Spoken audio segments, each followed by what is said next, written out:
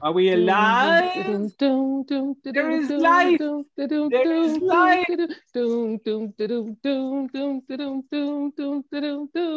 Yes, we are streaming. So let me start the show. Oh, look, we're going to go live. Yes, we are going live. In a world of divisiveness, we bring you diversity. In a world of hate, we bring you love. In a world of fear, we inspire you to live. And now, laughing, loving, and alive with your hosts, Rain Thomas, Elmer J. Howard, and Dr. Kevin.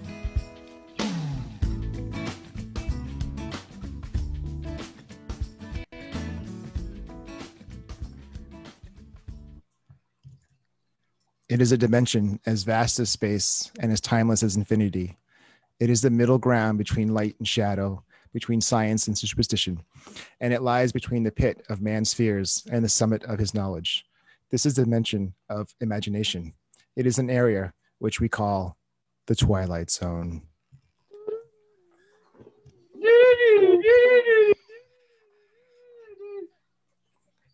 So does that make you Ron Sterling or whoever that guy was? Rod, yes. I should know that. Flaccid Rod. Rod. I get it. People are going to be like, Flaccid? What is she talking about? It doesn't Hey matter. now. Well, good evening. I am Andy Warhol.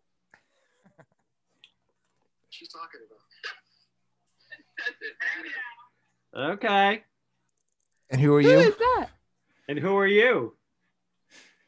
I am the guy who introduces Twilight Zone. So you're Rod Sterling, right? Right. Rod Sterling. She's Andy Warhol. Yes. And you are? Madam Butterfly. I love it. Bow down. Bow down. So, Rod, how's it been hanging? What's been going on with you the last couple of weeks? It's been a little flaccid to the left, you know. Hey now. Oh boy. You're going to offend our guests and they're going to go away because, you know, there is something about tonight's guest about, you know, having one of the most famous completely clean acts. And you're talking all like dirty here, the two of you. You need to take cues from me, Mr. Clean. Mr. Clean, Mr. Clean. I love it.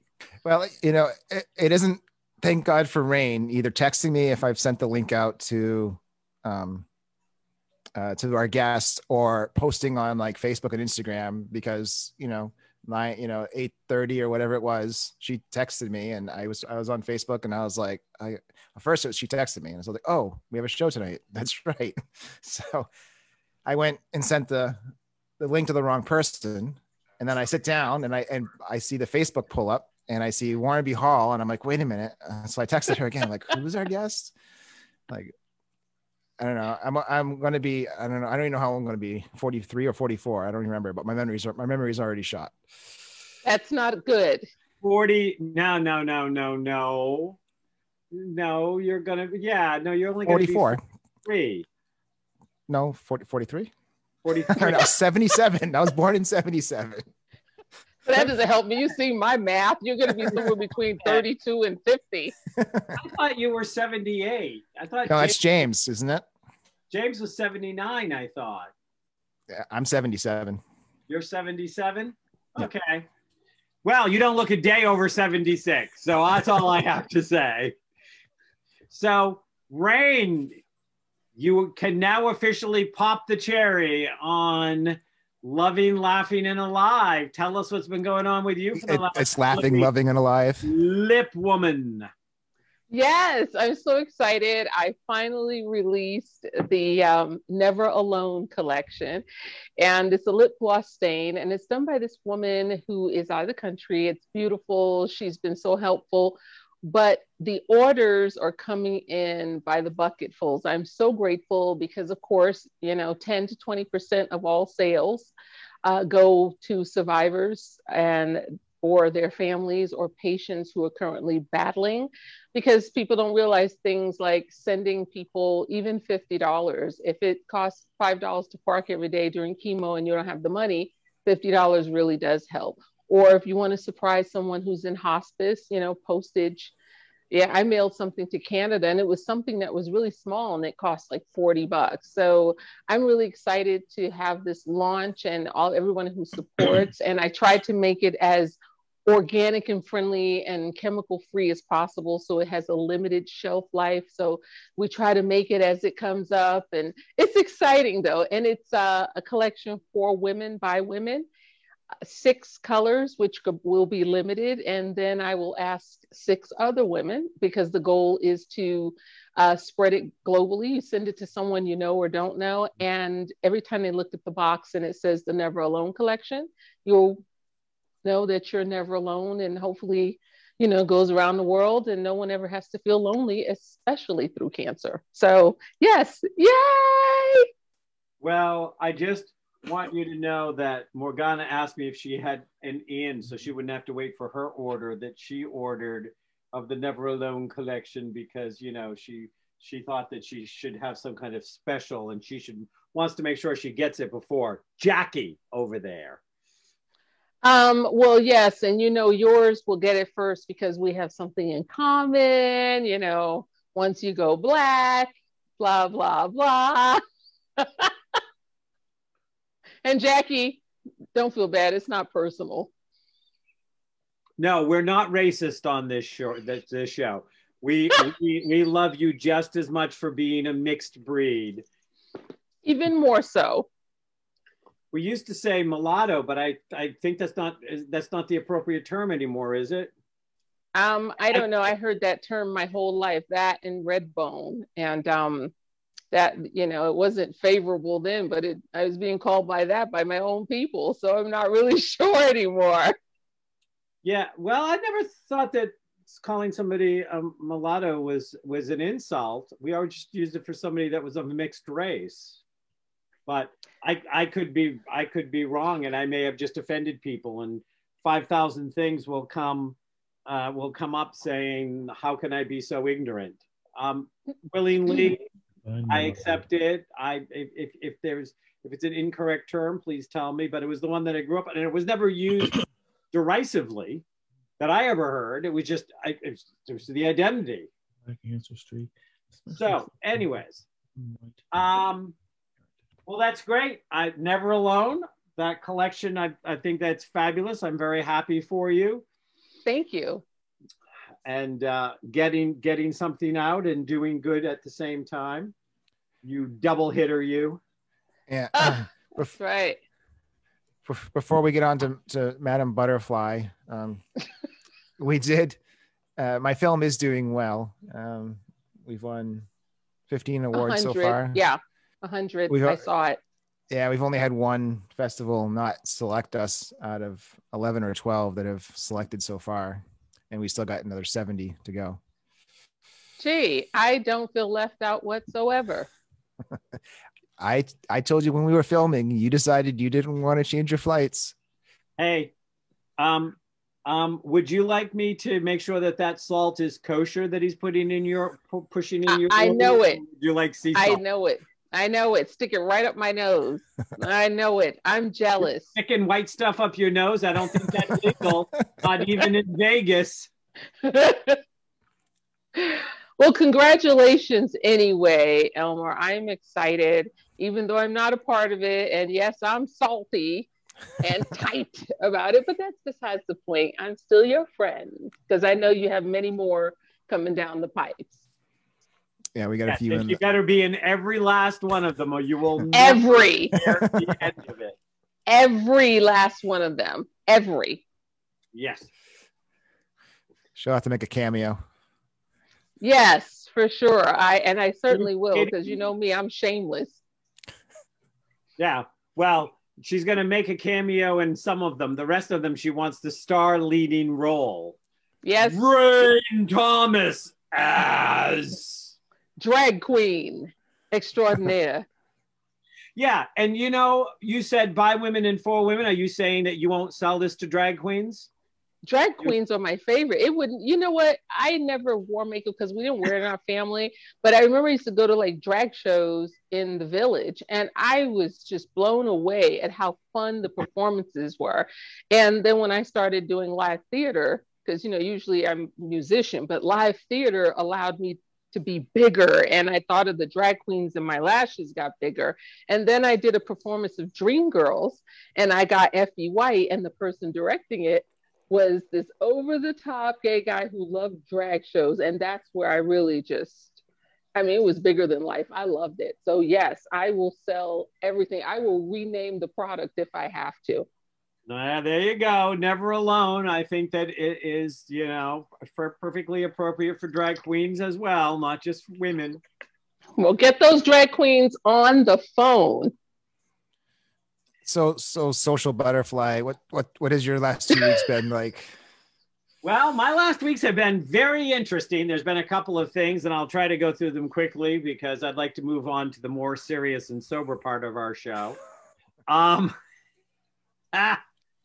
But so a long time ago, I did this fabulous app. We tested it blind. People loved it. You answered 12 questions and you ended up getting assigned a shade on the Dr. Kevin Rainbow on the about what shade you were, and on the ADD ADHD rainbow. There were 64 shades on the rainbow, and it would generate a 27 to 32 page report about the care, feeding, understanding, insights of your particular shade on the Dr. Kevin Rainbow and how to best manage the gift of your ADD. So it came up. It was on iOS maybe 10 days. There was an update. There was a disintegrating company that created it that could not manage to ever get it back up because they were too busy infighting, and then they dissolved. And that app has been dead in the water ever since.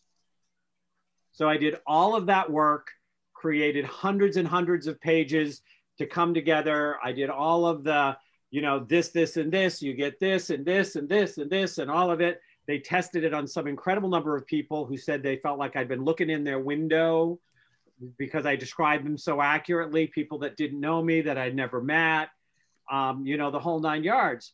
And it's just stayed fallow for 10 years. And so we have found a way to get it back up.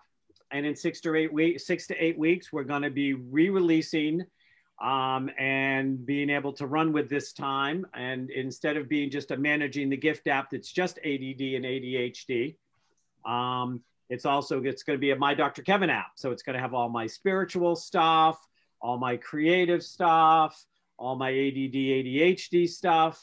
So it has all of that going for it. And so I'm super excited because, like I said, the amount of time and energy and years in my practice that I created this manual, this stuff, to have it sit in my file cabinet has been frustrating. So I'm going to be able to go out and help the world. People will go on, 12 questions, get a summary of the shade, and then if they want the report, they'll have to buy it. You got to make money somewhere. So. Yeah. Bravo. It's exciting. So I'm very excited about this. So I'll be talking more about the My Dr. Kevin app as it comes. Yay. And how that's going. And I have been doing the final editing work and going through my science fiction book, which should be getting released in 6 to 8 weeks. And I wrote that a while ago, and it sat there and it got released, and the publishing company went out of business. And I got the book back, and I've updated it and done some changes. And so it's going to be released again for the very first time, so to speak. Are you seeing a trend here, Rain? Shameless promoting? No, that he keeps putting things out with people that go out of business. That was the old me. That was that was back when Elmer used to work for me full time. And now I'm choosing better people that he's not involved. I was trying to take this on a different track. I'm like, I know where this is going. But yeah, so I'm excited about that. And I actually have picked back up the second book in the fantasy fiction series I'm writing, and have started the massive re-edits of that at the same time. And that's gonna I'm hoping that's going to be done by the middle of May, so it will be out probably in the fall. So yay! Lots of creative stuff. Yes. Lots of fun stuff. And then I've got something else, which I'm going to not mention till the next show as it comes together, but it's also pretty exciting and it's over on the side, but we're not going to talk about it yet. Just like you, not quite ready for public release. But I get it. It's got I'm excited to it. And you can ask me offline and I'll fill you in. But, nope, I'll wait. Okay. But, talking about fun stuff and having fun things going on in your life, I'm going to have Rain introduce our next fun guest, who is a comedian and who it must not be very fun to be a person in his life, because he does a lot of his comedy routine making fun of you. My kind of guy. Everything from, your kids control your life to why his wife can't drive. I do want to find out what the divorce rate is for comedians. But it seems to be an age-old tradition of if you are in their life and you're close to them, you are going to be the butt of their humor on stages across the country. And talking about butt and humor, welcome, Warren. Hello. I was listening. Let's get right to it. I looked it up. Mulatto, a person of mixed white or black ancestry, especially a person with one white and one black parent. Now you know. Now we know. Inquiring minds wanted to know. And knowing is half the battle. Because I was listening, and you guys have fun genuinely on the show, so thank you for having me here. But you reminded me of a drag queen story in some comics where we were catching a plane and we missed it, so we had nothing to do in Buffalo, New York. No, Rochester, Buffalo, New York. And it's a small town, but they happen to have a drag queen show, and we happened to be there the night it was happening. So we think we'll go, we'll have some fun and laugh. So there happened to be a little person who was in the show, and she's doing her number. And as she's dancing, my buddy Tom Irwin thought, I'll tip with $1 and I'll be funny, and I'll put the dollar in my mouth, right? So he has $1, and he leans down because she's laying flat, and she surprised us all. He thought she was going to take the tip of the $1, and I'll be damned, right up with a quickness. And so he's like, and then to this day, you can call him and just laugh, and he'll know it's you, and he'll know why you're laughing. Good times, Buffalo. What's his Instagram? Because I'm all over that, right? Yeah.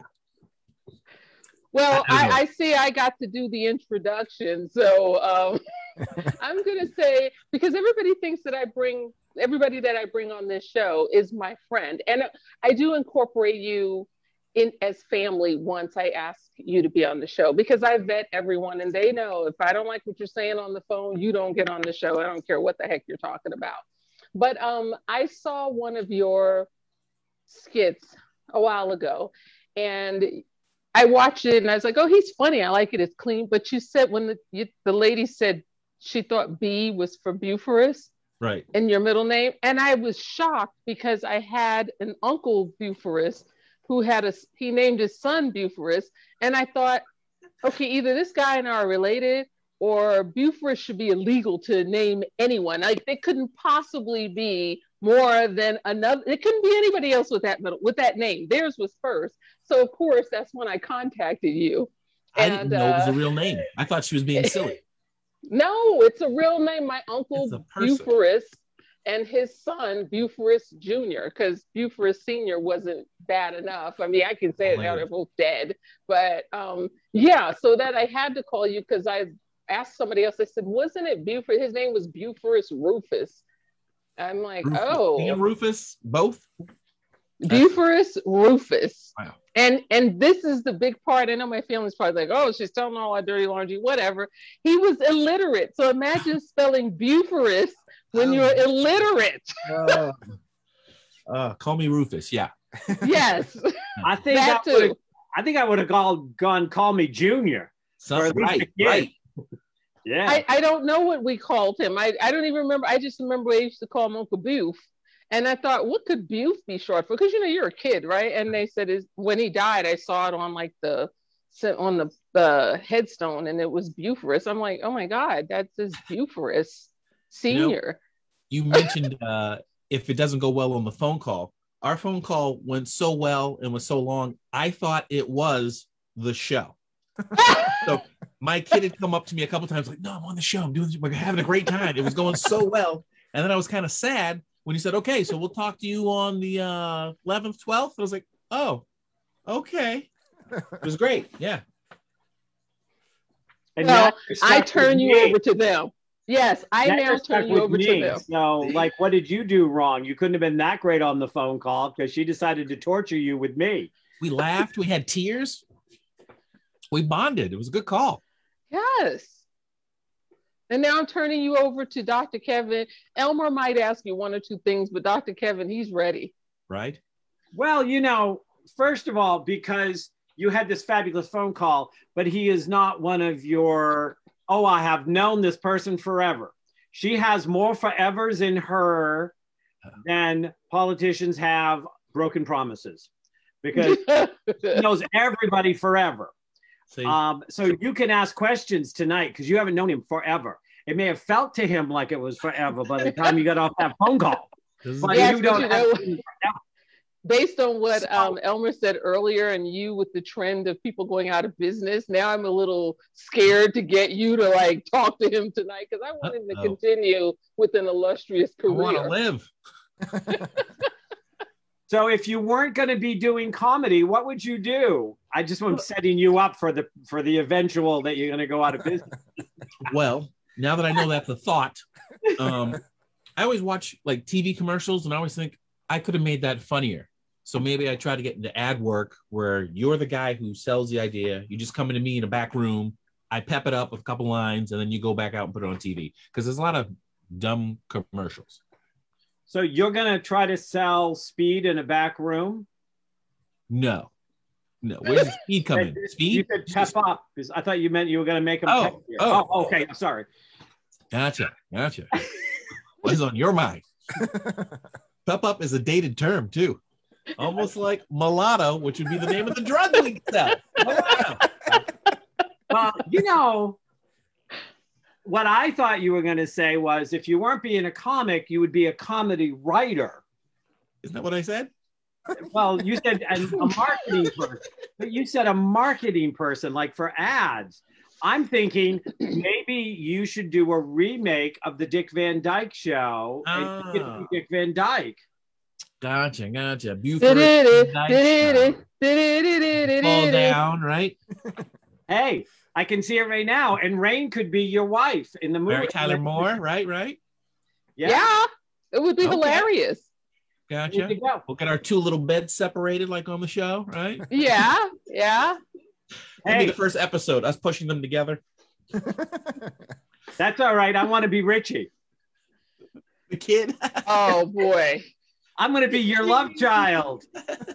Yay.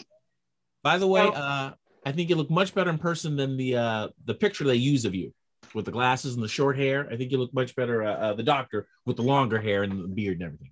Oh, thank you. So tell me what led you to get into comedy? I was a silly kid. Okay. I was a silly kid. And every day I'd come to class late, not on purpose. I had to catch a bus to get to school. So if you missed the bus, you missed first period. Or you had to be there an hour early. What kid's going to go an hour early? So when you come in late, you had to write down why you were late. So I would write funny things And then it got to a point where everybody looked forward to me coming in late. It's like, oh, he's late. What's it going to be today? And then I try to outdo what I did the last time. So, what was your first period class? Oh, it was Mr. Gentili, which was some type of history class, some type of history. Okay, so you were making history with your comedy. Correct. But when I started getting laughs at that, I wanted to do it more and more.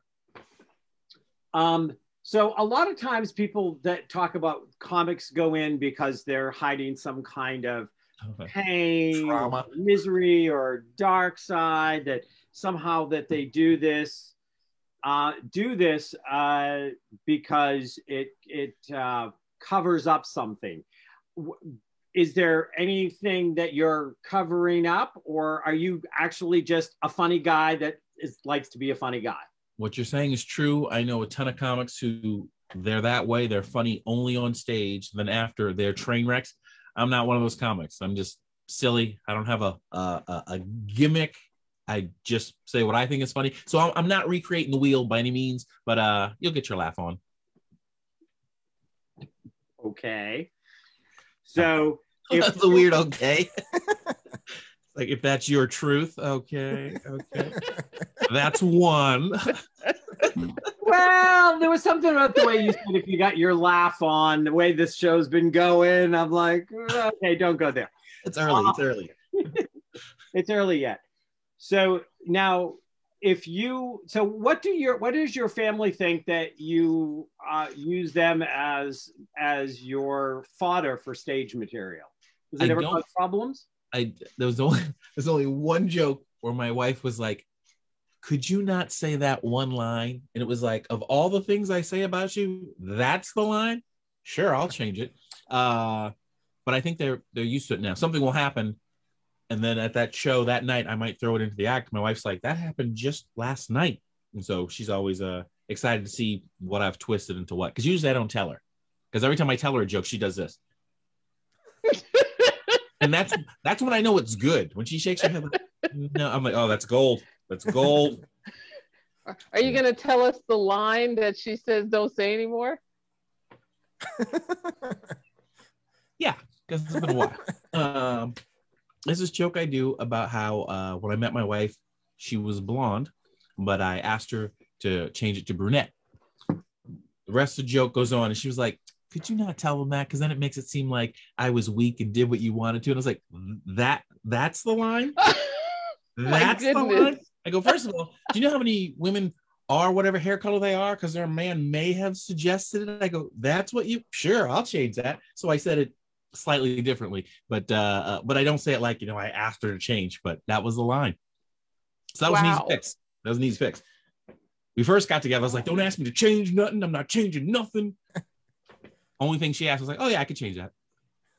Wow. So that's right? A true story. You asked her to change it to brunette.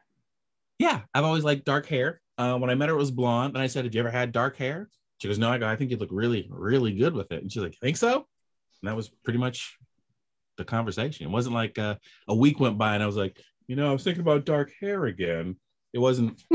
You mentioned it once. She visited the hairdresser. She came back and you went, my ship is sunk.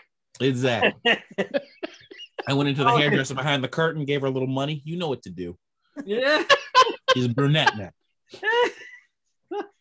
And what's her hair color today? It's still dark. Yep.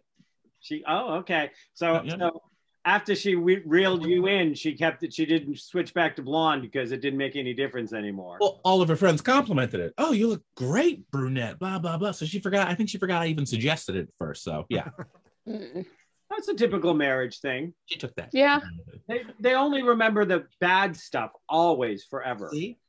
I just to me it seemed like a very low thing when there were guys who you go out and their whole outfit, their wife bought their whole outfit. She bought the tie, bought everything. I didn't realize that a lot of wives do that. So I was at a wedding with my wife and they said, oh, did she pick that tie? I go, no, I buy my own clothes. I'm an adult. And the guy next to me was like, and I was like, what? And he was like, she bought the whole, I was like, oh, I didn't mean it like that. But it was one of those, I was so quick to defend myself that I was putting this guy under the bus. So So how old were you when you did your first professional stand-up comedy? Professional, 24. Okay. And that's all you've done since then? I went full time in 2001. So I was like closer to 30. Okay. Close to the end. But I was doing open mics, and I thought if you did one show a month, I thought that was comedy. I thought, hey, I'm doing it. I'm here. And then you realize that's not even the tip of the iceberg. So you got to jump out there and make things happen. As a doctor, I'm sure you know that. Well, did you tell him that Frankenstein was really my last name, that I made things happen? I was just going to let him have at that one for you. Okay. Surprise. So you started, at 30, you started doing comedy full time. Any regrets ever? Have you ever thought, why did I do this? Why didn't I become a real person with a real job? No, it's been one of those always, why didn't I do this sooner? Pretty much every comic I know feels like, why didn't I do this sooner? The 4 guys that I know who I started with who jumped out, I can't fathom how you quit unless you had, I don't mean guys who weren't funny. I mean guys who were hilarious, had the talent, had the ability, and then got to a point where they're like, not anymore. I can't see that. I can't see that happening. Now, how old were you when your wife came in the picture? Were you already doing professional comedy, or? I met her like 38. So yeah. I was already a professional comic. She met me at a show. Oh, okay. I believe I made fun of her cleavage. Oh, there's a good pickup line. Now it's mine. Okay. And so she was old enough to drink, but just barely. Yes. She's 8 years younger than me. How come I am not surprised? This is going to crash and burn. I can't bring them into the club. Whoever comes in and talks to me, there's your chance. Ask him about his husband. How much younger? What? Now we can't hear. Elmer almost spit out his water. My husband is 24 years younger than me. 24? Yeah. Impressive. I always say from the stroller, or did you? I always say you're as old as who feels you. Okay. Oh, I love sitting back on this one. That could be a t-shirt. That could totally be a t-shirt. You're as old as who feels you. Yep, absolutely. So she met you as a professional comic, so there was never any issue about her not thinking you should get a real job or or all that stuff. So you didn't have to go through any of that. And I've seen it through a lot of my friends who, this one guy's wife said, you get 5 years. If you can't make something happen in 5 years, you got to quit. And he quit, So yeah, I never had that. So now, did he quit the career or the wife? The career. And do you think he made the right choice? He definitely made the right choice. Oh, okay. Obviously, you're still friends with them. Definitely. Oh, yeah. What's his Instagram? Like Warren was on our show. He said. Yeah, he said, you said. So, as a matter of fact, strangely enough, I was at a show. He was there, and it was his girlfriend at the time. Now he's married to her, and we're watching the show. And I said to her, I said, hey, these were new jeans. He had just gone up on stage, and I had just come off stage. I said, hey, these were new jeans. How do they look on stage? And I thought she was going to say, oh, they look good, or something like that. And she goes, oh, your butt looks very bulbous. And then she went right back to the show. So I'm sitting there going, bulbous? That was, and I remember tapping her going, I'm sorry, did you hear what I said? She goes, yeah, the pants. I went right back to the show. And I couldn't enjoy the show. My whole mind was like, is bulbous good? Is bulbous not good? It was weird. But he married her. So, hey, bulbous is good. Okay. Well, you didn't want her to necessarily think that you had an ass that was more attractive than the ass that she was thinking of marrying on the stage. But who goes with that answer? Somebody who's articulate and has a large vocabulary. Okay, I'll take that. Or Bulbous was in that arsenal and they've been wanting to use it for a very long time, and there was the opportunity. It's like, how can I say rounded backside but not sound dirty or perverty? All right. Bulbous it is. Well, I think that maybe, I love it. I think you should work it in. Warren Bulbous Hall. Let me do a theater near you. Yeah. Oh, you better hope I'm not in that audience, because I'm going to be in the front row. Bring out the Bulbous. Yeah. Can you give us a little turn and show us the Bulbous? I'll bring my kazoo for that one. Who brings a kazoo to a show? I do. Rain does. How else did you rain on your parade in the middle of your comedy act? There it is. And just as you're hitting the punchline, woo! Nearly had that happen. What was your most disastrous moment on stage, and how long did it take you to turn it into humor? About a year. I was it's funny, I was just in Myrtle Beach recently, but I tell the story that actually happened in Myrtle Beach. I'm doing a show. It's rough, and I know it's rough, and it's not going well, and I know it's not going well. And at the end of the show, people are walking out, and they're shaking your hand, or they're just walking by you. This one woman puts her hand out, shakes my hand, and she goes, "I did not find you entertaining at all." And I thought she was kidding because she said it so nonchalantly. And I was like, "Did you say bulbous?" And she goes, No, I didn't say bulbous. she goes, "I said I didn't enjoy your act, but have a good night." And nobody comes up to you and says, you're not funny. So that was something it was a weird hit. Like, then she just walked out, nice as could be. But yeah, that messed with me. Now it's a joke. So yeah, I was gonna say. So by your next show, were you using it or as a joke? At the next show, it was a little bit of time because I was like, I couldn't believe she said. I kept thinking she'd come back, and maybe say she was kidding, and she didn't. But what was it about that show that wasn't going well? I hadn't practiced. I hadn't practiced. You get to a point sometimes you go, I got enough material. I could probably wing it, and I don't do that anymore. I went to wing it, and I was doing punchlines that I hadn't set up with doing a callback on a joke that I didn't bring up in the first place. And you're there like, huh?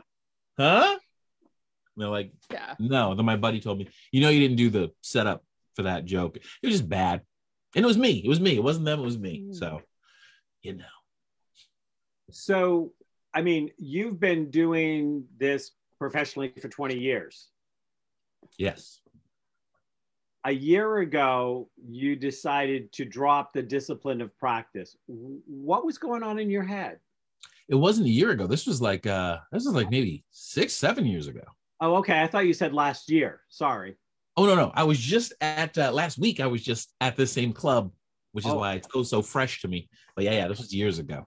Oh, okay. But still, I was in it. I see your point. I was in the game, and because I think I got to a point where I was like, I can wing it. I've got enough stuff, I can wing it. I got enough material. But what it is I like the flow. I like this joke to go to this joke to this joke. So I'm not saying, what's up with grandparents? And then I go, anyone use toothpaste? Doesn't go together. So I like to do a joke that connects toothpaste and your grandparents.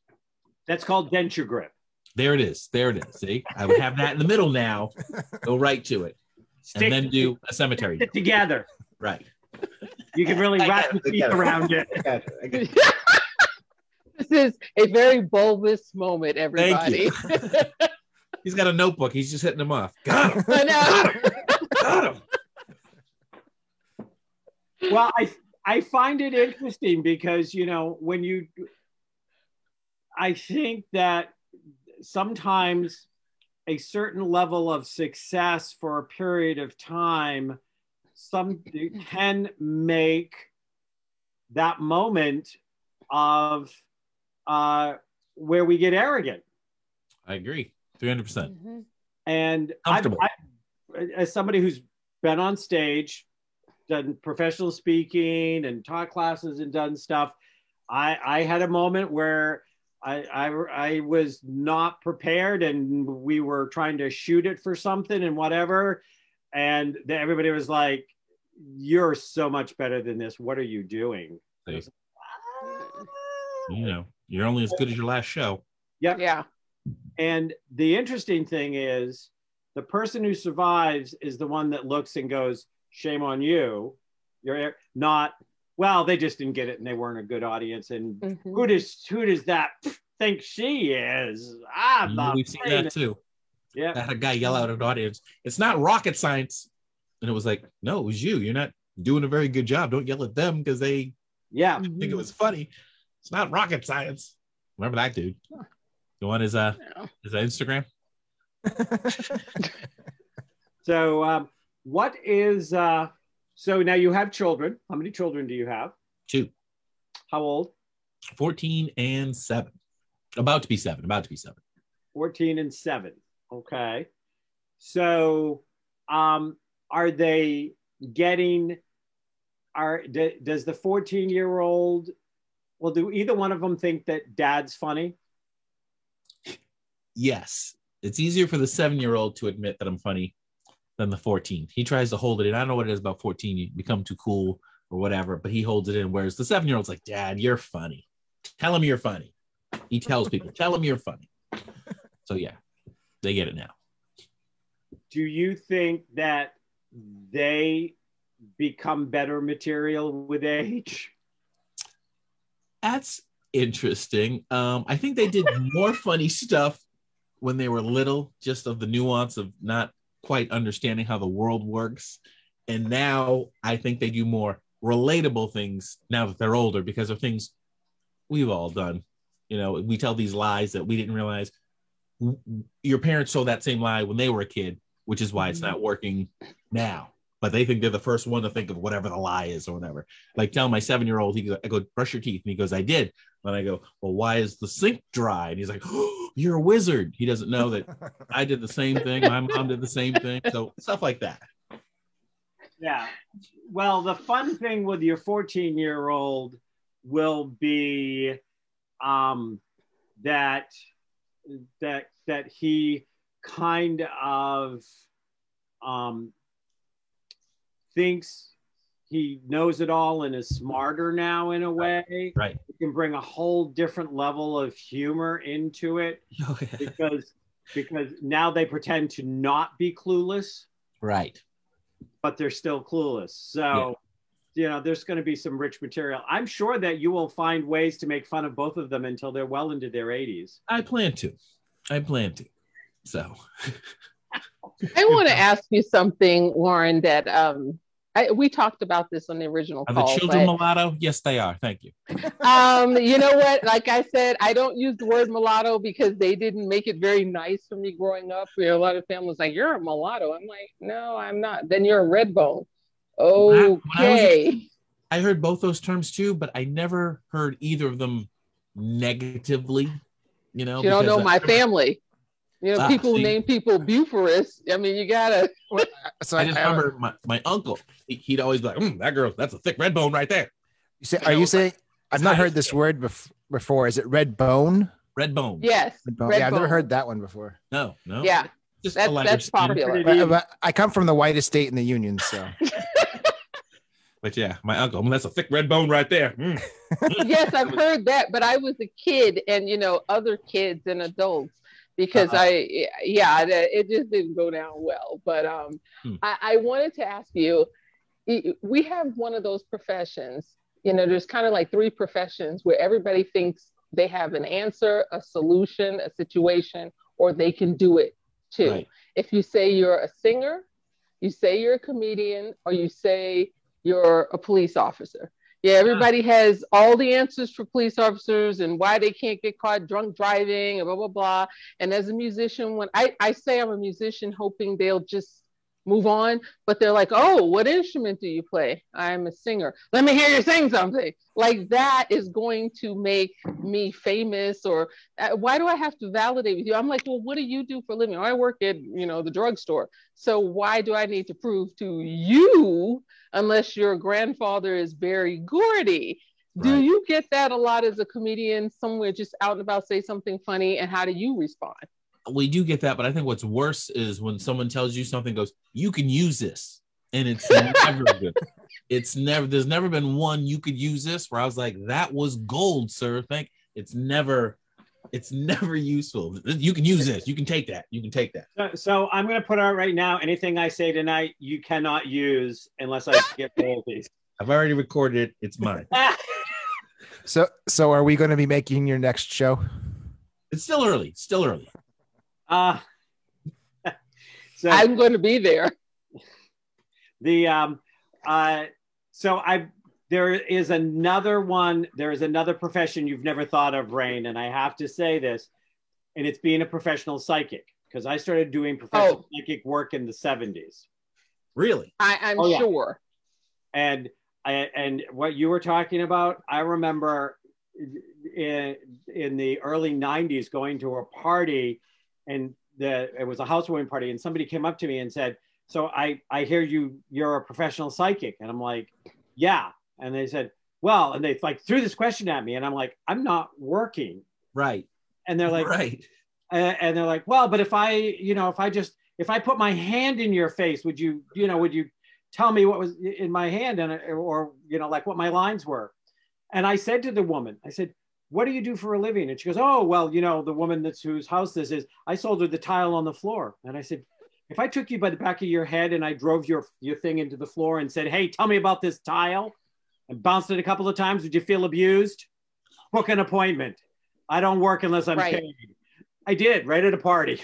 Right. It's disrespectful. And, I talk to my friends that are doctors, medical doctors. I have a friend who's an anthropologist, and he says, his ID says Dr. So-and-so. And years ago, he got on a plane and he said, someone said, oh, this guy isn't feeling well as their doctor. And they got mad at him because he wouldn't get up and look at this person. He says, I'm not a medical doctor. I'm an anthropologist. And they're like, so you should know about bones. You should know about this. Or he goes to a party and says, yeah, I'm a doctor of anthropology. And he said, this guy pulled up his shirt. He said, we're at a dinner party. He goes, can you tell me anything about this lump that's growing on my back? He's like, what? First of all, that's disrespectful. You're talking about a person's career. And I mean, what are you thinking? I've never done that to anyone in my life. In their mind, they're thinking, oh, thank goodness I bumped into you. I can ask about this. We were meant to meet, so I can tell you about my back. Oh. My brother-in-law is a pharmacist in a very, very, very small town. So people see him everywhere because small town. Like, hey, that cream, is it come in yet? Just everywhere he goes is people asking him things about stuff he doesn't want to talk about when he's out with his family. So yeah. Right. See, I get it. See, we can exchange around here because, because I'm a doctor, right? But I'm not a doctor. Doctor in divinity. Oh, okay. And but see, now if they said something like that, I'd be, well, I see two lumps. There's one here and there's one wearing it. What was your question? Hello. But see, I can go and pretend I'm a comedian about being a doctor. You as a comedian, you get to pretend you're a doctor if somebody wants you to be funny. Here, let me show you let me see your funny bone. Boom! Did you laugh? I always thought the comedy is the best job because I get paid to talk about whatever I want to talk about. If you're at a singing gig, sing. If you're a doctor, they might not want to talk about baseball right now. They want to know why my back's off. Whereas me, if I like your shirt, I can talk about your shirt. If I don't like your shirt, I can talk about your shirt. And if I do it right, you're still going to like me by the end of it, even though I made fun of you. And sometimes it doesn't work. There's this woman last week who, and I know you've seen the Clean show, but I also have an adult show. It's like being an actor in a movie. You want me to play the killer? Mm-hmm. Okay. You want me to play the priest? Okay, but I can do both. So I was doing the show, and this was at Zany's out here, and this woman comes in late with her man, and they're drunk a little bit, and they're also sitting in the front. So now it's a bigger thing because now they're hugging everybody in their party, even though they were late. And the MC was kind of nice and tried to give her a shot across the bow, like, "Hey, sit this down." Well, unfortunately, in comedy, women can't be defeated. Whereas with men, if there's a drunk guy, usually you can go, "Hey, Bill, come on, you're being a little crazy." He takes his lumps, or you can make fun of him. Whereas women defend each other even when they're wrong. So like, a girl could be acting up, and you say something, it's like, "It's her birthday," and it's like, but what does that have to do? So they rally. So you're always leery when it's a woman. You'd rather be the dude 100 times out of 100. So that's how I feel. See, but So I'm writing more jokes on that. So the MC is asking her, like, come on, sit down, you're late, whatever. She talks all through his act. The feature gets on, real funny feature. She continues to talk through her. So the manager has talked to her twice. So at this point, I don't feel bad for you at all. Everyone has given you opportunities to be a decent human. So I get on stage, she's doing her thing. Like, it was so bad that I had to open up with, how you guys doing tonight? Those guys got in trouble anyway, and then try to go into the act. So she's talking, and she doesn't know that I'm talking to her about talking. That's how out of it she is. Like, her friend's going, he's talking to you, he's talking directly to you, and she's like, are you talking to me? So this goes on a couple times. I think she's going to be quiet.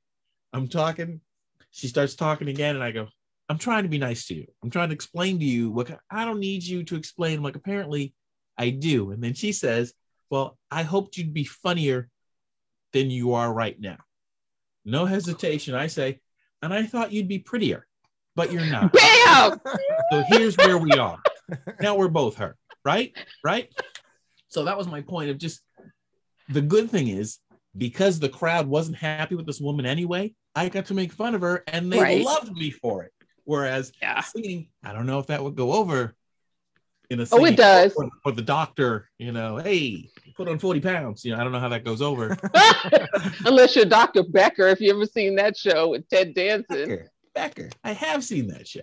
He's ruthless. And I'm a blues singer, so that stuff goes over well because blues, you're just talking trash. Right. So it's easy for me to tell people to shut up or, and put the twist on. I mean, I'm brutal on stage and people laugh about it, but I just don't understand the level of disrespect. And, Dr. Kevin, I could totally see someone walking up to you and be like, can you read my palm? Can you read my mind? Yep. Elmer's got the good stuff, you walk with Elmer, can you do my technical stuff? Well, I guess I could see people walking to you and say, can you fix my computer? Because I would totally ask you that, because I have asked you that. Because I have asked you that. I do that. I do that a lot for friends. I am always fixing technical issues. As an 11-year-old back in Phoenix who keeps me busy constantly with fixing his computer. See? So, Warren, there is a great Ethel Merman story about this. Want to hear it? Yeah. So she was doing her I think it was the Call Me Madam show, and she's singing the money song. Money, money, money, money. And this guy comes in on the matinee and he's drunk and he's like, hey, Ethel baby, give me some money. And she just keeps singing. And then he gets a little louder and they try to quiet him down and he gets even a little louder. And here's Ethel belting out the song. She stops. She walks off the stage, down the stairs, walks out the thing, walks up to the guy, grabs him by the back of the neck, walks him to the front of the door, throws him out the front door, walks back the thing, gets back on the stage, and finishes the song. Good for her. That's a true story. Good for her. Ovation. See? Yep. Good for her. The only story I have like that, I was in a chorus. We were singing at the Portland Museum of Art, and a guy had a heart attack right in front of us, and we didn't stop. We went through the whole thing while the show kept going. The show had must go on. So we just finished the show. Paramedics came in, picked him up, took him off, and we kept going. You guys didn't close and go, we're killing up here. We're killing. Right. That's the joke. We're like, they're killing him. So what is your ultimate, this does it for me show, performance thing that you would like to do that you haven't done yet? That I haven't done yet. I think a sold out theater would be great. I've done theaters, but I've done theaters with a group. There's like 5 of us, but a sold out theater where people came just to see me, that would be good. But I think I'm one of those people in life where that's the top until you've done it, and then you need a different top. Then you need a different. That wasn't a joke for you. Different tops there, but it's one of those things where I wouldn't know what to do with different top. Oh boy! Boom, boom. When I first started comedy, I thought, man, I just want to play the improv. And then once I played the improv, I'd forgotten that my dream was to play the improv. I wanted to play here, and then I wanted to go overseas, and I wanted to do this. So I'm one of those people where I'm specific, and then once I've done that, well, now I want this. So today, you talk to me in 2 years, I may have gotten a sold out theater and then been on to something else. So who is your favorite all-time comic, living or dead? A comedian because of Eddie Murphy. I wanted to be Eddie Murphy when I was a kid. In 1982, I was 10, and I think that's when he was on Saturday Night Live, and I thought he was hilarious. And then when he came out with Beverly Hills Cop, I was like, that. I love that style of fast talking, making stuff up on the fly. I wanted to be Eddie Murphy at that point. So that's what I want to do. But my mom wouldn't let me curse, so there were problems. Yeah. Hey, a little. I don't think his mom did either. Way. You can always rinse your mouth out afterwards. Exactly. Where were you brought up? Boston, Massachusetts. Oh. My mom was military, so then we moved to Phoenix when I was 15. So then all those kids, made fun of the accent. And then at the reunions years later, like, oh, I always loved your accent. And I was like, where were you guys on prom night when I was looking? Yeah. I live in Nashua, New Hampshire, and I used to live in Boston, and I used to live in Phoenix. So, where are you now? Oh, I thought you meant the doctor, but I guess I know where he is already. Outside Chicago. Stay with the program. Oh, okay. Stay with the program. Yeah. Yeah, I went to the Comedy Bar in Chicago last time I was there. How funny. They just emailed me the other day. I was this close to doing their open mic stand-up night just for old time's sake. Because why didn't you? I just couldn't make the time. My husband's there going, was there doing something, and I was like, I'm here to support him. Because I did some stand-up comedy years ago. Right. When I was broke and I needed money, and somebody offered me money to do it, and I would do almost anything for money at that point. So I said, I'll do it. So I did song, dance, and stand-up comedy at a gay bar, and they paid me, and I ate that week. But I was like, hey. Now, how long between then and you doing the show you thought about doing had gone by? Years? 40 years. What were you going to say? What would you have opened with? Oh, yeah. I was working in my head of like what kind of lines I would open up with, because I use funny lines in my stuff. Like I was going to do about being a professional psychic. People come up to me all the time and they go, so you can read what's in my mind. And I'm like, do I look like I'm screaming? Do you see me trying to hurt myself? So I was going to make it off being a professional psychic and a speaker. And then, of course, I have several books out and I do a lot of work with ADD and ADHD. So I was going to dive into being an ADD poster child. Gotcha. Hey, Dr. Kevin, I hate to interrupt you. You know what's getting ready to happen, right? What? Don't we have like 1 minute? We have 1 minute left. And I actually happen to know next week's guest only because because you sent him a thing today and spent 15 minutes learning about Chef Anthony Nichols, who's going to be here. Next week's guest. Yes, so fast. It did. This is 2 weeks. 2 weeks, not next week. Next show. Next show. Yeah, that too. Stay with the program. Right. Yes, Warren. This is one of the funnest shows. This went by so fast.